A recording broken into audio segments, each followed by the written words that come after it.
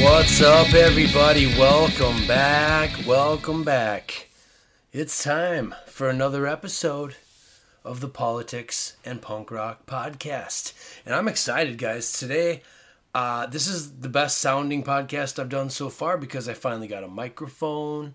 I got a condenser mic with a spit guard or pop filter or whatever. I got a new Windows application called Audacity. That I can also record music on, and I finally figured out how to use it, so I'm pumped. So from now on, my podcasts are going to sound a lot more pro, a lot more legit. So I'm very excited about that. Hope you guys liked my last episode, Tragedy and Hope. That was my case. I was pleading about a lot of the things that I have read about and learned about over the years, and I've known about for quite some time. And when I finally got to Tragedy and Hope and dug into it, I found out that it was everything that I hoped it would be and more. Very, very validating. And if you haven't listened to it, please go back and listen to it. I'm very, very proud of it. I think that is my masterpiece podcast thus far. So I really hope you guys enjoyed it, and you are enjoying all of my podcasts. And as always, spread the word. Tell your friends, share the podcast if you like it. You can email me at andrewforamerica1984@gmail.com. Also, our website is my website, politicsandpunkrockpodcast.com. We're on the blogs, going to have a lot of the lyrics of the songs that I've been playing. A lot of punk rock songs I've been playing on the podcast, as well as some little things that I've written up that are fun to kind of read and go through. So also I'll include in there some of the stories that I have been reading, some of the excerpts and stuff I'll try to put up there when I have time. I think Kitty's story's up there now from the Lessons of History episode. So that's that. Still got the Facebook group up and running. I'm about to start showing up on a lot of other platforms, or a lot of other, a lot of other companies' websites. I'm gonna diversify. I'm not gonna be so Facebook all the time focused moving forward. So, but I'll let you know. I'll let you guys know what's happening, what I'm doing, where I'm going. And then real quick before I get to what I wanted to talk about today, a few episodes back I talked about they're coming after Andrew Cuomo. And since I recorded that episode, boy, are they ever. Did I call that or what? I don't know if I'll ever figure out what he did and who he pissed off. But I had a feeling they were going to hang that guy, and boy, are they coming after that dude. I'm telling you, you do not want to cross the big club, people. They'll get you. They'll get you. So today, I think in the last episode I talked about, we agreed upon a social contract. And I kind of touched on what a social contract was, and I said that I was going to talk about it in the future. So today, we are going to talk about the social contract and the social contract theorists. And I feel like all of you should already know the stuff I'm going to talk about today, but even for me that we all learned this stuff in high school, and maybe you studied more of it in college, whatever. But if you don't know about it, or if you've never heard about this, you definitely need to pay attention to this episode. If you have, then you're like me, and we all need a little refresher from time to time. Everybody needs a little refresher course, a little continuing education, if you will. So let's talk about the social contract. What is it? And then we're going to talk about some of the social contract theorists. I might talk about a few Ben Franklin quotes I like. We'll see where it goes, okay? So here we go. A social contract in political philosophy is an actual or hypothetical compact or agreement between the ruled and their rulers. I like that they use that terminology. defining the rights and duties of each, both the rulers and the ruled. In primeval times, according to the theory, individuals were born into an anarchic state of nature, which was happy or unhappy according to the particular version. So, according to your point of view. They then, by exercising natural reason, formed a society and subsequently a government by means of a contract among themselves. Okay? So this is pretty much echoing what I've told you guys in the past about in the capitalism episode. If society and civilization falls, we go back to the state of nature and anarchy, an anarchic state of nature, also known as the wild. I've referred to it as square one, level one in the human experience, in the human condition, is poverty and hunting and gathering. So that's what this is saying. This is saying that this is a hypothetical agreement between those that we allow to rule over us and those of us who, it is kind of like power of attorney. It's like, I know that I am free to do, X, fill in the blank, but I relinquish my ability to do so because I'm agreeing to a social contract. I'm agreeing not to kill my neighbor. I'm agreeing not to steal from my neighbor.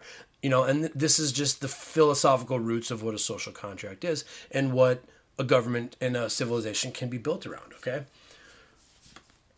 In moral and political philosophy, the social contract is a theory or model that originated during the Age of Enlightenment and usually concerns the legitimacy of the authority of the state over the individual. And you guys know me, I love talking about this stuff. I love talking about the level of legitimacy and the level of authority that we sovereign individuals allow the state, our elected officials, to do. That's, we allow them to rule over us. We give them power of attorney in certain situations, which is another way of saying we agree to obey the law.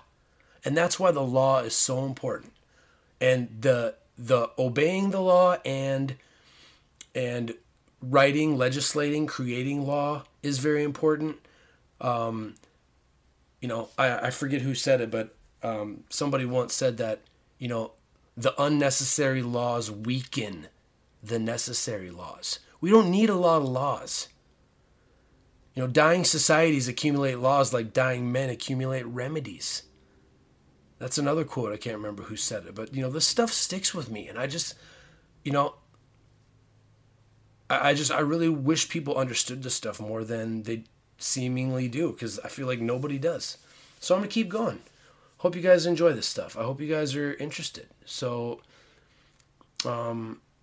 social contract arguments typically posit that individuals have consented, either explicitly or tacitly, to surrender some of their freedoms and submit to the authority of the ruler or to the decision of a majority, which is basically what democracy is, mob rule, rule by the majority. In exchange for protection of their remaining rights or maintenance of a social order, the relation between natural and legal rights is often a topic of social contract theory. So yeah, the relation between natural and legal. I like to think about that as moral versus legal rights. And this is often the topic of social contract theory. So that's what a social contract is, basically, people, is that if you want to live in a civilization and in a society with other people, you all have to agree on a few things. And, it's funny remember when last year when in Seattle, they tried to do that CHOP or Chaz or whatever, they tried to create their own community and their own society. And It was like a caricature of the worst understanding of, what a social contract is. And I don't understand how these people thought they were going to pull this off. I mean, it's such a joke. It was a joke while I was watching it on the TV and seeing it in social medias, and it's a joke when you think about it. If it's not based in this stuff. And people, I've been saying this for a long time. There are people in the past that have lived lives that have thought about and figured out all of the problems that we seem to be facing again today. And the only reason why some of these problems that we face as a nation exist today is because you stupid idiots never learned or forgot or don't care about or never paid attention to this stuff. And I've said it before, that's why I'm here, because somebody has to tell you people about this. You're never going to understand anything regarding politics and regarding what is important and what is not important with regard to how a civilization and a society can function and thrive and flourish.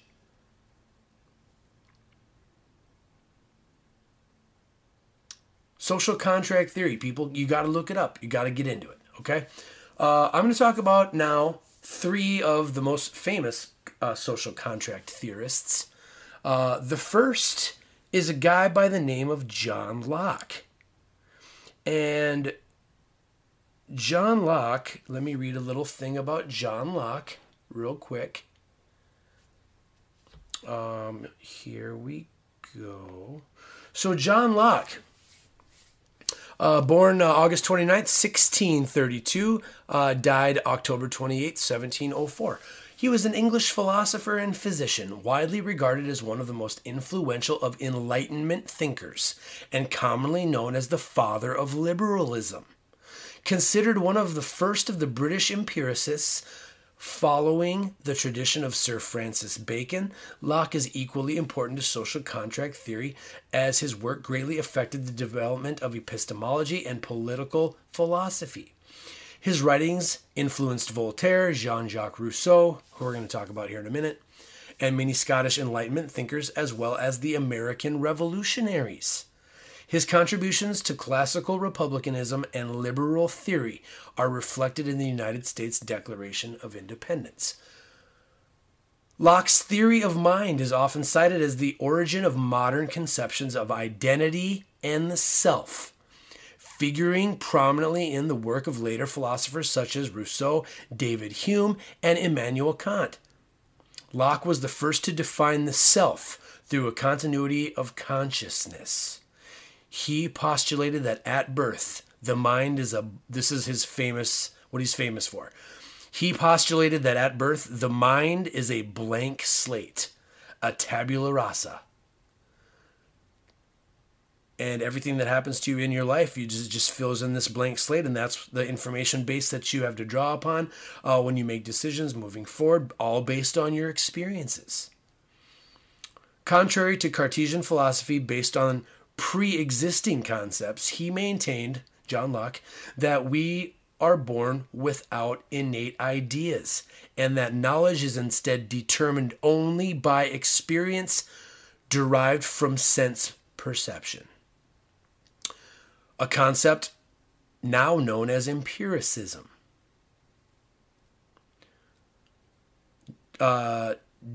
Demonstrating the ideology of science in his observations, whereby something must be capable of being tested repeatedly, which is science, and that nothing is exempt from being disproved, which is truth. Locke stated that whatever I write is, as soon as I discover it not to be true, my hand shall be the forwardest to throw it into the fire. I agree. I really wish all of you thought more like John Locke did. As soon as your research disproves one of your bullshit arguments that the mainstream media probably, repetition, slam, malleted into your head over and over and over again. As soon as you figure out how to get rid of that stuff, your hand should be the forwardest to throw it into the fire. Such as one example of Locke's belief in empiricism.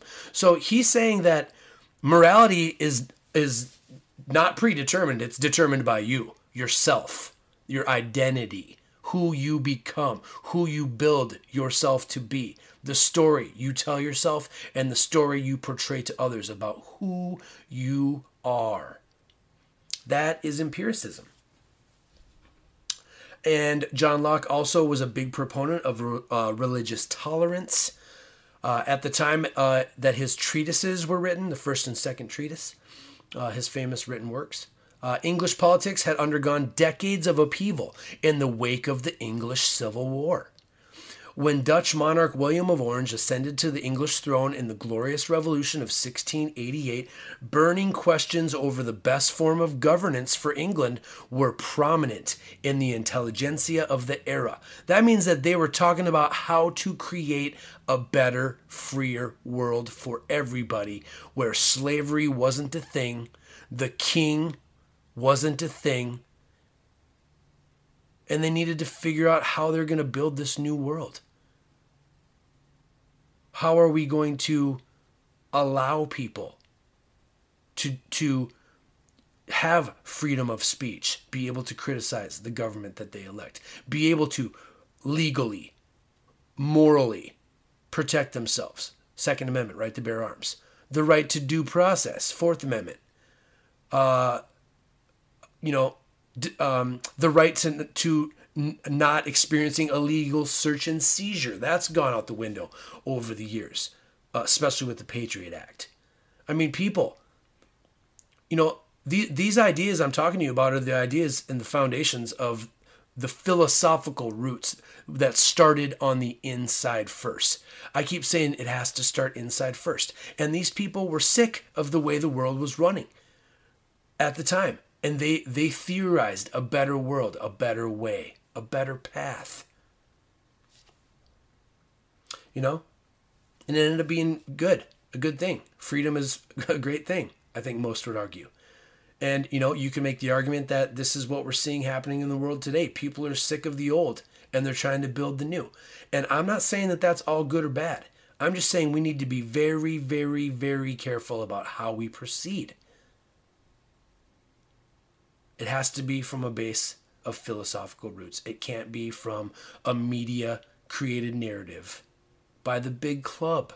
Okay, people? It was a time when, I'm going to keep talking about John Locke now. I'm almost done. It was a time when England grappled with its incremental transition from monarchy to early forms of democracy and the right to vote, where dynastic monarchy and religious theory still held considerable power over the formation of the state. What held considerable power over the formation of the state? Early forms of democracy, the transition away from monarchy and feudalism, universal suffrage, the institution of the right to vote for everyone, and religious theory. So there was some religion involved in the perfect formation, or I don't like the word perfect, but a more perfect union they wanted to create. Okay, so here we go. Moving on. So this is real quick. I'm going to read just a little bit about his treatises. And then I'm going to move on to the next social contract theorist. Okay, hope this is interesting for you guys.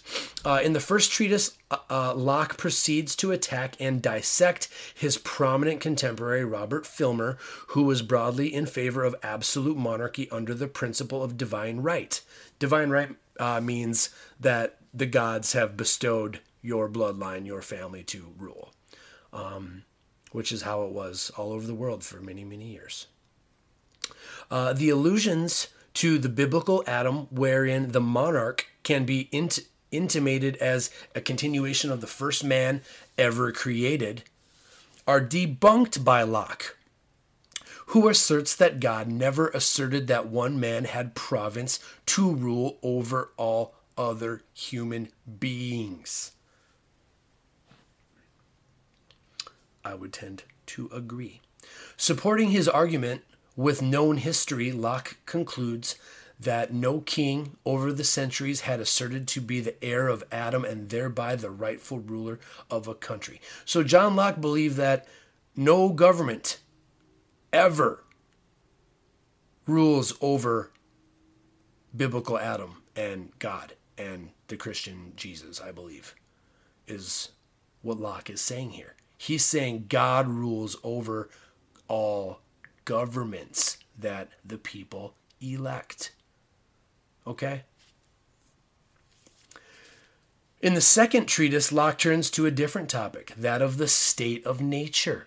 He discusses how humanity may have behaved prior to the establishment of formal societies. I've talked about this before, hunter-gatherer societies. And concludes that humanity, even without an established government in place, had never been truly lawless even when freedom was at its farthest extent.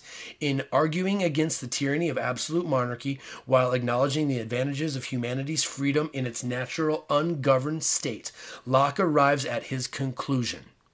A democratically elected government whereby humans are accorded freedoms but must conform to the rule of law is the most advantageous type of government to which humans can aspire. Write that down. Lauded as a classic of political philosophy, the treatises by Locke are a common requirement in various educational courses concerning political science and philosophy to this day. Boy, I sure hope they are. I have a hard time believing that. Maybe when this was written 30 years ago, who knows? I would love to know, parents, anybody that knows, if they're really still teaching this stuff in school, please let me know. I would love to know.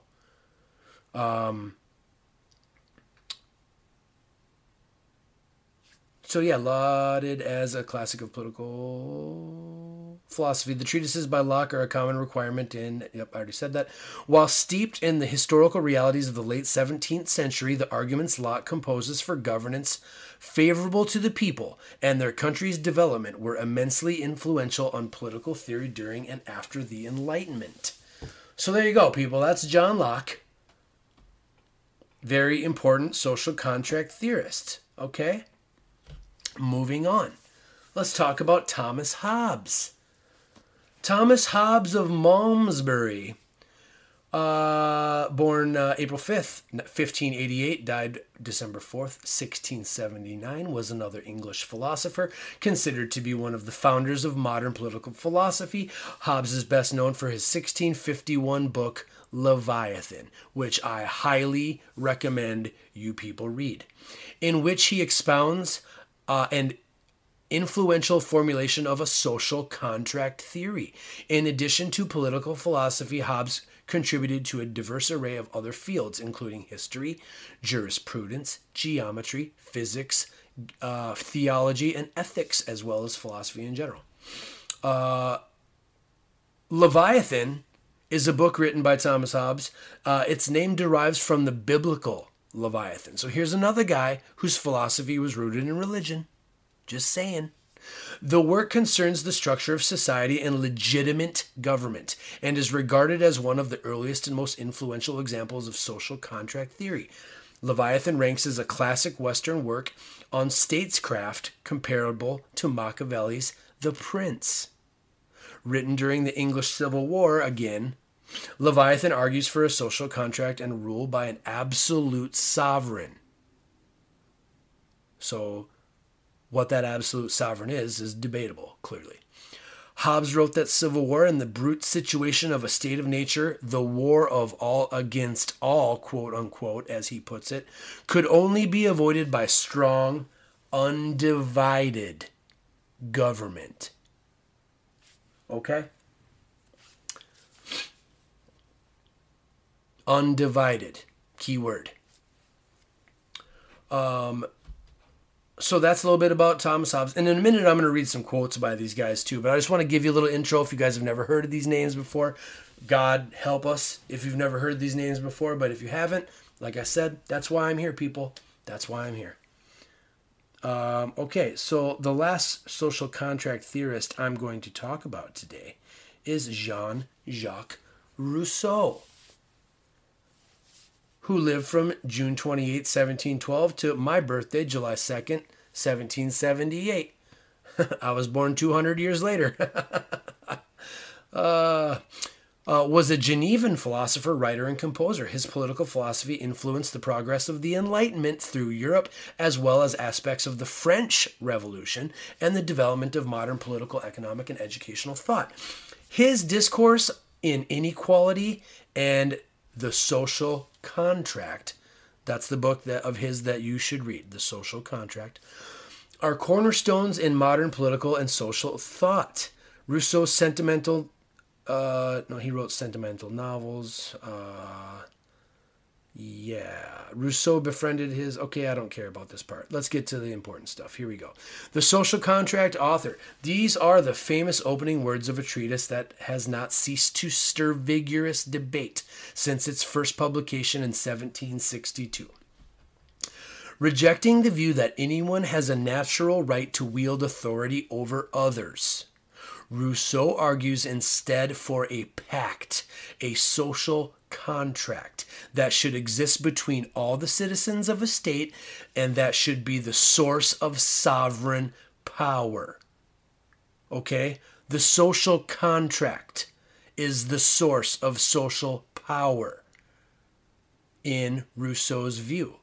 And that idea, friends, will be the thought process that begins what the Constitution of the United States is going to include and proclaim. Okay? The Constitution becomes the social contract, the written word of the social contract that we the people agree to with regard to the necessary evil that is government and how much we will allow that government to intrude in our personal lives. Okay? Very important stuff. You gotta learn this stuff, people. From this fundamental premise, he goes on to consider issues of liberty and law, freedom and justice, arriving at a view of society that has seemed to some a blueprint for totalitarianism. And to others, a declaration of democratic principles. You know what I love about that line? This is a deep philosophical thought for me, but this reminds me of a few things. I personally believe that democratic principles, without the rule of law, leads to totalitarianism. And I don't know if that's what Rousseau's view is, but that's definitely what my view is. And that also reminds me of what Karl Marx once said. He said that capitalism is nothing but a stepping stone on the road to socialism. So, you know, with slow usurpations over time, people, you can see, even in the philosophical roots of what a social contract is and what kind of government we're going to have. You know, a socialist government, a totalitarian dictatorship, a democratic republic. You know, the differences between those are very, very important and rooted in principle. And that's why the principles are what matters most. That's what makes a social contract a contract. It's principles written down that are to be adhered to, that are not to be infringed upon by government. Okay? All right. So let's read some quotes from these men. And here, let's go find some of my favorites, because let's go to John Locke. John Locke is famous for saying, "Reading furnishes the mind only with materials of knowledge. It is the thinking that makes what we read ours." I like that. That's a nice way of saying that everybody reads the same thing differently. And we all interpret things differently. That's why we have to have conversations, people, where we define our terms. Definitions are very important, especially in a world where the mainstream media is going to change the meaning of words and then drill it in your head. Okay?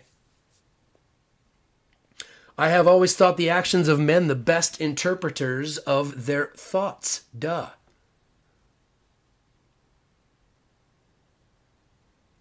New opinions are usually suspected and usually opposed without any other reason but because they are not common.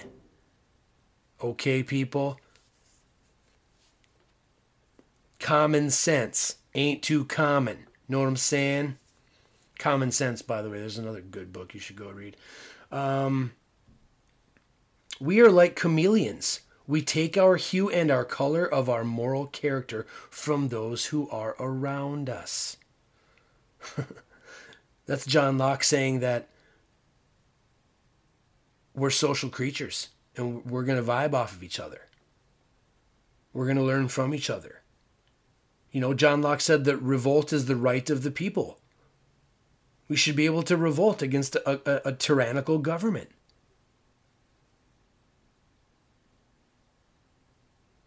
To love truth for truth's sake is the principal part of human perfection in this world and the seed plot of all other virtues. Okay, people, that's important. I completely agree with him. Truth is of the utmost importance.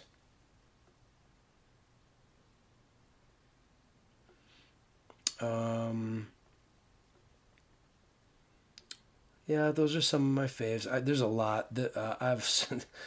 Fortitude is the guard and support of all other virtues. I mean, you know, these guys are talking about what I've been telling you guys about. You gotta, you know, if you want to make fruitful use of your freedom, you got to develop yourself. Okay. I did not come up with that. Okay. Here's a few Thomas Hobbes quotes for you. I like this one.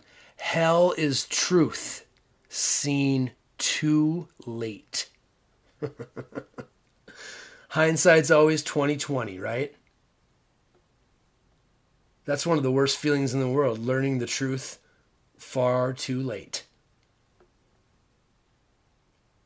For such is the nature of man, that however they may acknowledge many others to be more witty or more eloquent or more learned, yet they will hardly believe there be many so wise as themselves, for they see their own wit at hand and other men's at a distance.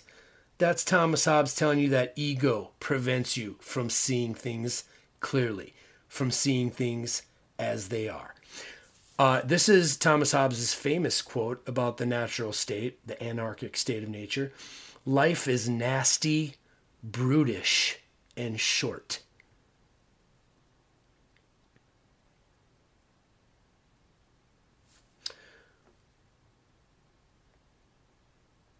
Yeah, so there's a few fun quotes from Thomas Hobbes. I'm sure you guys have heard some of these before.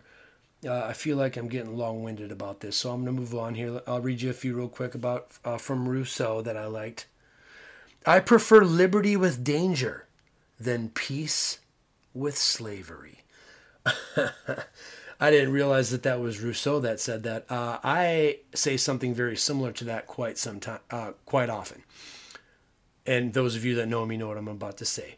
I prefer dangerous freedom to peaceful slavery. That quote, that line right there, people, is the entire socialism versus capitalism, constitutional republic versus dictatorship conversation. And it's a spectrum. Where do you fall on the spectrum? I prefer dangerous freedom, meaning freedom means you have to be responsible and self-sufficient, which is going to be inherently dangerous. Some of us, that's how we are. That's the life that we want to live. Being free is more important than being in a peaceful society where we are slaves to the state. That's the spectrum, people. Complete government control versus little to no government control. And everything in between is debatable. And that's why our government and our rule of law and our democratic republic is so important. It is so important for us to adhere to principles, founding principles. Yes, a lot of these guys were probably slave owners. Yes, they lived during a time when slavery was still normal, commonplace, status quo.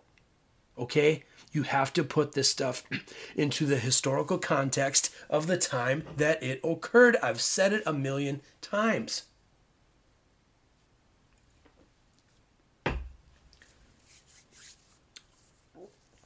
This is my favorite Jean-Jacques Rousseau quote, and then I'm going to move on. Man is born free, but everywhere he is in chains.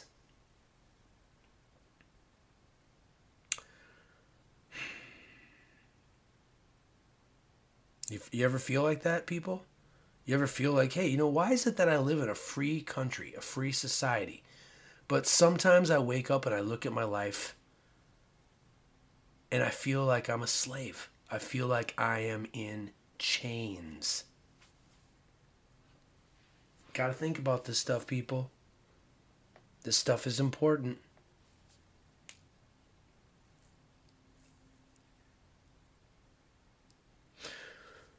Okay, one more Rousseau quote. The first person who, having enclosed a plot of land, took it into his head to say, "This is mine," and found people simple enough to believe him, was the true founder of civil society.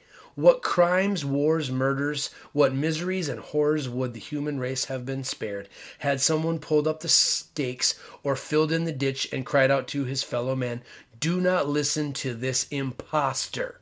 You are lost if you forget that the fruits of the earth belong to all, and the earth to no one." I love that.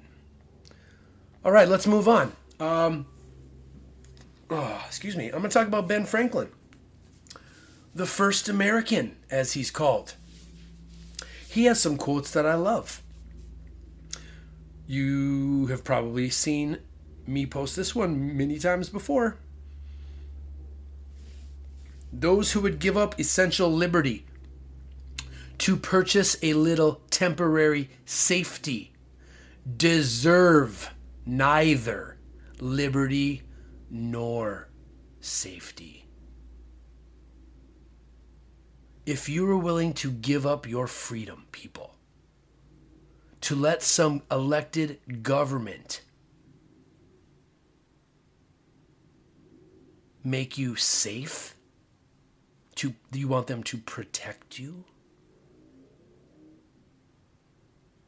Then you don't deserve freedom or safety, is what Benjamin Franklin is saying here. And I couldn't agree more, people. If you are not capable of developing yourself, then you are not capable of making fruitful use of your freedom. Nor do you deserve to be free or to be safe. That is a little controversial. I'm sure a lot of you probably hear me saying that and you're like, wow, this guy is an asshole. But think about it, people. Do you deserve,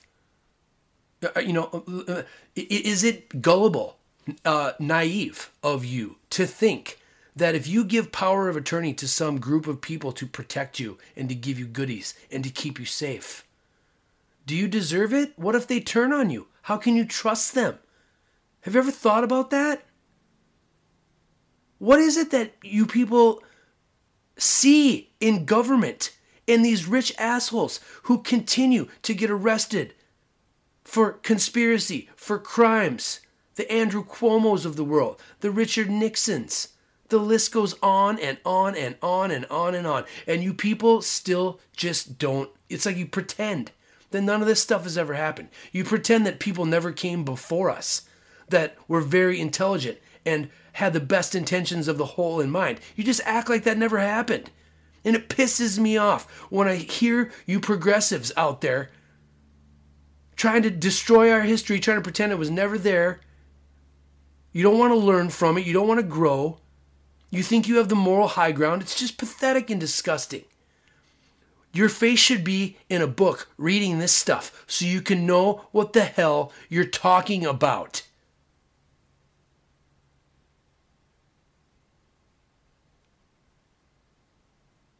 Benjamin Franklin, all the property that is necessary to a man for the conservation of the individual is his natural right, which none can justly deprive him of. Our cause is the cause of all mankind. We are fighting for their liberty in defending our own. These people, say what you will about them, they laid the foundations for what is the free society, or what was, rather, the free society that we enjoyed in this country for many, many years. But some of us think that those days are over. And my question to you people is, do they have to be over? Are we giving up? Are we throwing in the towel? Or are we going to learn this stuff? Are we going to get back to basics? Get back to founding principles? Remember who we are. Remember where we came from.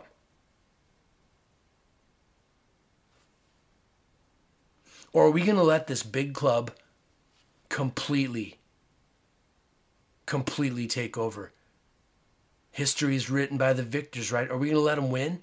Are we going to let them completely, burn all these books out of existence as if none of this stuff ever happened? Boy, I sure hope not. I sure hope not, man. Only a virtuous people are capable of freedom. As nations become more corrupt and vicious, they have more need of masters. I forget who said it, but any nation that prefers disgrace to danger is prepared for a master and deserves one. This Constitution that they are writing can only end in despotism, when the people shall become so corrupted as to need despotic government, being incapable of any other form. What he's saying right there, Benjamin Franklin is telling you Americans, is that without the Constitution, without a declaration of how it is, how it's going to be, if we don't stand by those principles and we allow a despotic government to come in, we become incapable of any other form of government. It can only end in despotism. That famous phrase, Benjamin Franklin walks out of the Continental Congress or whatever it was, where they're coming up with this stuff. I forget. One of you will probably tell me. Woman comes up to him. Hey, Ben Franklin, what have you given us here today? You know what he said? A republic, madam, if you can keep it. You guys think we're keeping it? Or you guys think we're flushing it down the toilet?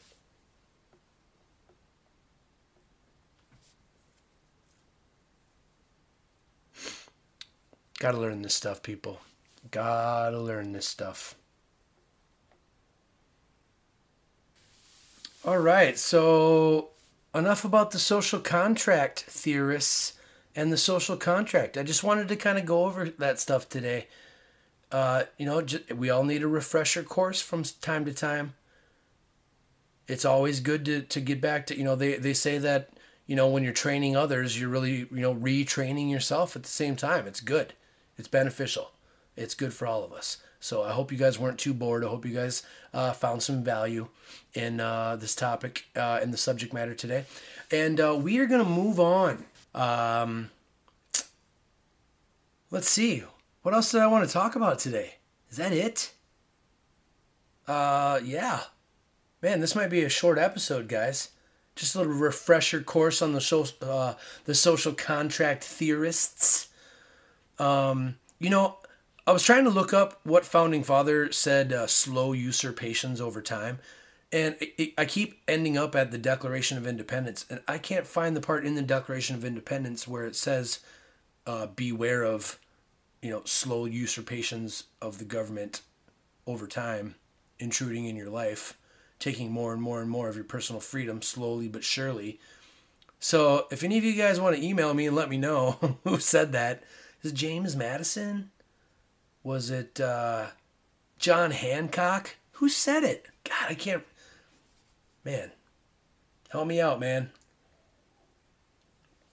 All right, well, this has been episode 16 of the Politics and Punk Rock Podcast. Thanks for listening. Hope you guys liked the subject matter today. Hope you guys like and are enjoying the new sound, the new digs. I actually got real computer software. I got sound effects I can use and stuff now. I finally figured it all out. Got a microphone. You guys aren't going to hear my dogs jingling around and barking in the background anymore, hopefully. Yeah, I hope you guys are liking this podcast. I'm going to keep it moving. I'm going to keep it going down the track. What's coming up in the future? I'm going to talk about Manly P. Hall pretty soon. I'm going to talk about the founding of the United States. We kind of talked about that today with the social contract theorists, but there's another perspective about the founding of this country that's a little bit more sinister, a little bit more esoteric, if you will. There are people working in secret and in concert, trying to get agendas accomplished. They're using covert means, like JFK once said. Secret societies and secrecy are repugnant. Go listen to the speech JFK gave before, they popped him. My buddy Sam plays it in one of his episodes, according to Sam. I don't know if I want to play it. I kind of, I'm going to leave that for homework for you guys. I highly recommend you go listen to JFK's speech. In fact, you know what? I changed my mind. I'm going to go find it, and in a minute, I'm going to play JFK's final speech to you. And that's how I'm going to end this podcast today. And I really hope you guys find value in this. And right now, I really hope you guys listen to John F. Kennedy. Listen very closely and very carefully to what this man is about to say to you. Ladies and gentlemen, the very word secrecy is repugnant in a free and open society. And we are, as a people, inherently and historically opposed to secret societies, to secret oaths, and to secret proceedings. We decided long ago that the dangers of excessive and unwarranted concealment of pertinent facts far outweighed the dangers which are cited to justify it. Even today, there is little value in opposing the threat of a closed society by imitating its arbitrary restrictions. Even today, there is little value in ensuring the survival of our nation if our traditions do not survive with it. And there is very grave danger that an announced need for increased security will be seized upon by those anxious to expand its meaning to the very limits of official censorship and concealment. That I do not intend to permit to the extent that it's in my control. And no official of my administration, whether his rank is high or low, civilian or military, should interpret my words here tonight as an excuse to censor the news, to stifle dissent, to cover up our mistakes, or to withhold from the press and the public the facts they deserve to know. For we are opposed around the world by a monolithic and ruthless conspiracy that relies primarily on covert means for expanding its sphere of influence, on infiltration instead of invasion, on subversion instead of elections, on intimidation instead of free choice, on guerrillas by night instead of armies by day. It is a system which has conscripted vast human and material resources into the building of a tightly knit, highly efficient machine that combines military, diplomatic, intelligence, economic, scientific, and political operations. Its preparations are concealed, not published. Its mistakes are buried, not headlined. Its dissenters are silenced, not praised. No expenditure is questioned, no rumor is printed, no secret is revealed. No president should fear public scrutiny of his program, for from that scrutiny comes understanding, and from that understanding comes support or opposition, and both are necessary. I am not asking your newspapers to support an administration, but I am asking your help in the tremendous task of informing and alerting the American people. For I have complete confidence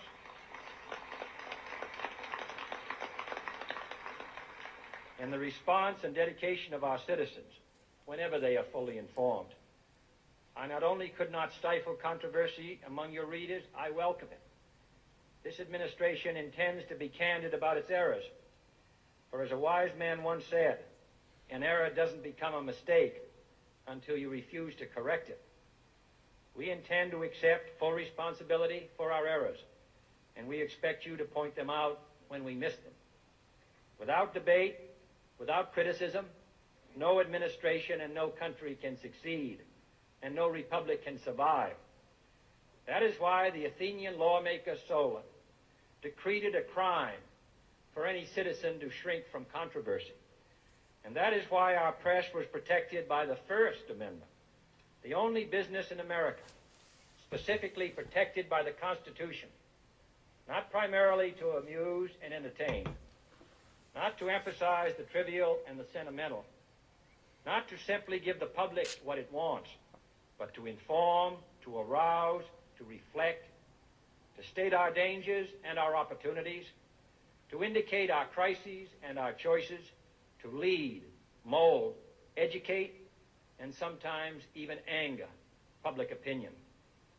This means greater coverage and analysis of international news, for it is no longer far away and foreign, but close at hand and local. It means greater attention to improved understanding of the news, as well as improved transmission. And it means, finally, that government at all levels must meet its obligation to provide you with the fullest possible information outside the narrowest limits of national security.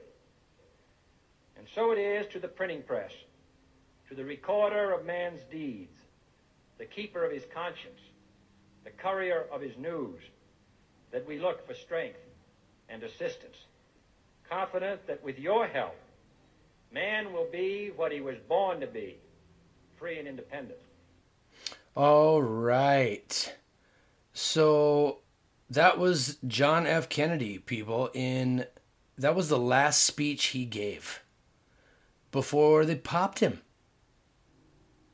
I mean, can you think of any reason why that might be? I mean, he was blowing the whistle on the big club people. He was blowing the whistle on everything I've been telling you guys since episode 1. John F. Kennedy was my favorite Democrat, man. I tell you what, that guy, he was the last real president. He was the closest to a real president this country has ever had because he was honest and he intended to be transparent. And they weren't having that. The very word secrecy is repugnant in a free and open society. We are inherently and historically opposed to secret societies, secret oaths, and secret proceedings. We are opposed around the world by a monolithic, ruthless conspiracy that relies primarily on covert means for expanding its sphere of influence, on infiltration instead of invasion, on subversion instead of elections. Remember communist, socialist subversion, KGB guy? On intimidation instead of free choice, on guerrillas by night instead of armies by day. That's straight out of the John Perkins book, people. The Jackals, guerrillas by night. They try to do it quietly, and if they can't do it quietly, then they end up doing it loudly. They send the poor to fight the war. The presidents don't fight the war, do they? It is a system which has conscripted vast human and material resources into the building of a tightly knit, highly efficient machine that combines military, diplomatic, intelligence, keyword, economic, scientific, and political operations, boy. They gotcha by the balls, people. They got us by the balls. You, me, everyone. They got us by the balls, people. Pause this podcast. Rewind it. Listen to JFK's speech again. Or just go search it online. JFK Secret Society speech. You can get the 5-minute, 20-something second version, or you can get the full 19-minute speech. I urge you all to listen to it. Everything that the founders of this nation warned us about has started to happen. Everything that we were warned about is coming true. It's coming to life. Our worst fears are happening today, right now, in March of the year 2021. I'm not making this stuff up. This isn't conspiracy theory. There's nothing new in this world, people, except the history you do not know. So I highly suggest and I highly recommend that you know it, that you learn it. For you, for me, for all of us. People, what are we doing? The revolution starts inside first. You have to care. You have to be curious. You have to be motivated. You have to be courageous. You have to be skeptical. And you have to be calculated. You have to develop yourself. Develop your capacities. Most importantly, develop your capacity for love. Decide for yourself on that spectrum from dangerous freedom to peaceful slavery. Ask yourself, where do I fall on that spectrum? How much of my life do I want the government that I elect? Or maybe you don't. Maybe you don't even vote. Who knows? But the point is that somebody is getting elected to rule over your life and to make decisions for the whole. And you should have a vested interest in that, people. And if you don't, I don't know what you're doing. I don't know what you're doing. You're ruining it for the rest of us that care. You're ruining it for the rest of us that work hard, that pay attention, that show up to class on time, that pay our debts to ourselves and to society and to our creditors. There needs to be more. There are more good people in this world than there are good people actually doing anything about it. And if you see yourself as a good person, if you see yourself on the side of good rather than evil, then I highly suggest you get involved. You start participating in this experiment we call America. And for the love of God, or whatever God it is you pray to, start getting it through your head that there is a concerted effort by the big club to take this whole thing over. Not only the United States, but the world. And if you're still in denial of that, if your cognitive dissonance is still preventing you from seeing that, I'm not going to get mad. I'm just going to keep chipping away, piece by piece. Slow usurpations over time into your brain. Here I come with more facts and evidence, more historical tales, more stories, more first-hand people's accounts of their own experiences, etc., etc., etc. I love you guys. Thank you so much for listening. And we will see you all next time on the Politics and Punk Rock Podcast.